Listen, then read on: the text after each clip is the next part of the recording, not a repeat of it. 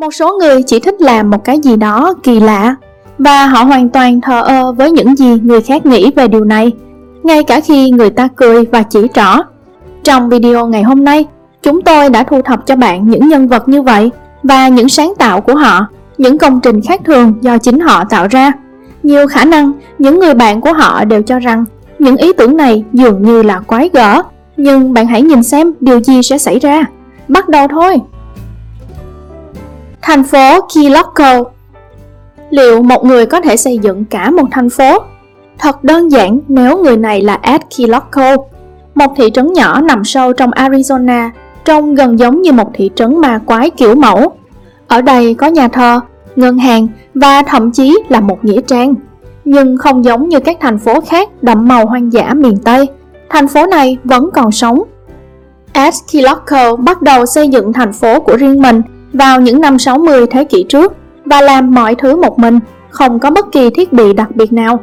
Ông chỉ có một chiếc xe bán tải cũ, nhưng tại sao phải xây dựng cả một thành phố? Vấn đề đơn giản là người đàn ông không thể tìm thấy niềm vui của mình trong cuộc sống và sau đó quyết định tự mình xây dựng nó. Ông đã tạo ra thành phố của riêng mình, hiện thân thực sự của giấc mơ Mỹ. Tuy nhiên, không đơn độc khách du lịch đến thành phố của anh bởi vì đây là một nơi đặc biệt, một nơi mà mọi người đều được chấp nhận như bản thân họ vốn có. Nhà trứng. Một căn nhà nổi hình quả trứng. Có lẽ bạn đang tự hỏi tại sao lại tạo ra một thứ như thế? Vâng, tại sao không? Nó được hình thành bởi nghệ sĩ Steven Turner, một ngôi nhà trứng được đặt bên cạnh bờ sông của Vương quốc Anh. Người nghệ sĩ thừa nhận rằng nguồn cảm hứng cho dự án này bao gồm các loài chim biển làm tổ và các loài chim địa phương. Turner dự định sống trong nhà một năm để cảm nhận sự tiếp xúc tối đa với thủy triều, động vật hoang dã, mưa và nắng. Là một người thực sự sáng tạo, anh muốn phản ánh sự kết nối của mọi thứ trên thế giới này. Trong ngôi nhà trứng không có điện, nhưng có một cái bàn nhỏ, một cái bếp nhỏ và một cái bồn rửa. Ngoài ra còn có một nhà vệ sinh di động, vòi hoa sen, năng lượng thân thiện với môi trường. Nghệ sĩ dùng các tấm pin mặt trời mà từ đó anh sạc điện thoại, máy ảnh kỹ thuật số và máy tính xách tay. Ngôi nhà trên tháp lửa. Nhiều người trong thời thơ ấu đã xây nhà trên cây, nhưng một ngôi nhà trên cây mà không có cây thì sao? Không có cái nào giống thiết kế của Darwin Topkin và Alan Coley. Một lần họ biết về một thứ như một tháp lửa. Trước đó, chúng được sử dụng để giám sát các khu vực rộng lớn để nhanh chóng phát hiện đám cháy rừng. Bây giờ, hầu hết các tòa tháp này đã được thay thế bởi các vệ tinh, nhưng các tháp lửa vẫn còn đấy. Đầu tiên, Topkin và Coley thuê lại một số tháp, sau đó mua đất, rồi cùng với các kỹ sư địa phương cải tạo chúng thành nhà trên cây mà không có cây. Tất cả mất khoảng 1 năm rưỡi, trong đó không có ai trong số họ đi làm. Họ chỉ đơn giản là bỏ việc và chuyển đến nơi hoang dã. Tưởng như họ sẽ rất nhàm chán, nhưng thực tế, mọi thứ lại khác.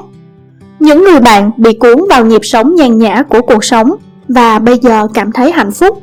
Nhà chỉ có một phòng, kết hợp cả bếp, khu ăn uống và phòng khách với 2 chiếc ghế bành thoải mái. Ngoài 2 cái giường, còn có một cái khác ở trên lầu. Từ phòng ngủ này mở ra một khung cảnh tuyệt vời.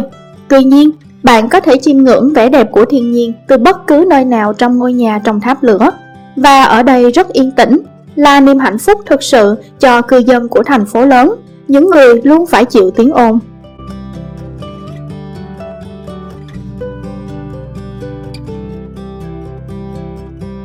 Hầm rượu.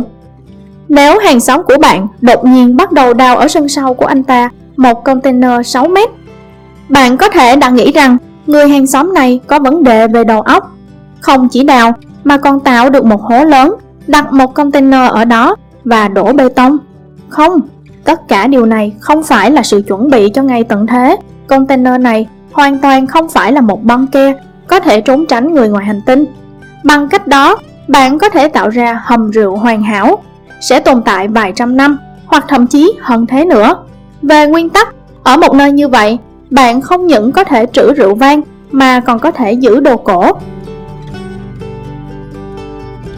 Đài quan sát ở sân sau. Jonathan Frakes sống một cuộc sống hai mặt.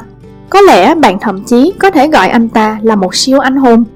Anh ấy làm việc trong lĩnh vực phát triển phần mềm, nhưng khi mặt trời lặn, anh ấy mở một cửa sổ lên thiên đường. Có điều anh chỉ là nhà thiên văn học nghiệp dư. Tuy nhiên, anh đã thiết kế và xây dựng một đài quan sát thực sự ở sân sau của mình. Ở đó, anh ta đặt một chiếc kính thiên văn 13 inch để quan sát các tinh vân và chụp ảnh các thiên hà. Tất nhiên không phải là một cái xịn sò, nhưng vẫn không tệ. Lúc đầu, Frakes bố trí một chiếc kính viễn vọng trên hiên, nhưng ánh sáng và độ rung của ngôi nhà liên tục làm hỏng những bức ảnh. Vợ của nhà thiên văn học sẽ không dừng các hoạt động gia đình thông thường của mình vì sự đam mê của chồng. Sau đó, Frakes quyết định tạo ra một đài quan sát. Người đàn ông tự mình xây dựng nó. Mặc dù anh có sự giúp đỡ của bạn bè và trẻ em, nhưng không có ai là nhà xây dựng chuyên nghiệp. Điều khó khăn nhất là làm một mái vòm. Hầu hết các công cụ đơn giản không được thiết kế để tạo ra những thứ tròn, nhưng cuối cùng mọi thứ đã được giải quyết. Tại đài quan sát, Frakes có thể dành nhiều giờ để ngắm các ngôi sao mỗi đêm, và đôi khi anh ta bỏ quên không gian vũ trụ trong một vài tuần, nhưng cuối cùng vẫn luôn trở về với kính viễn vọng của mình.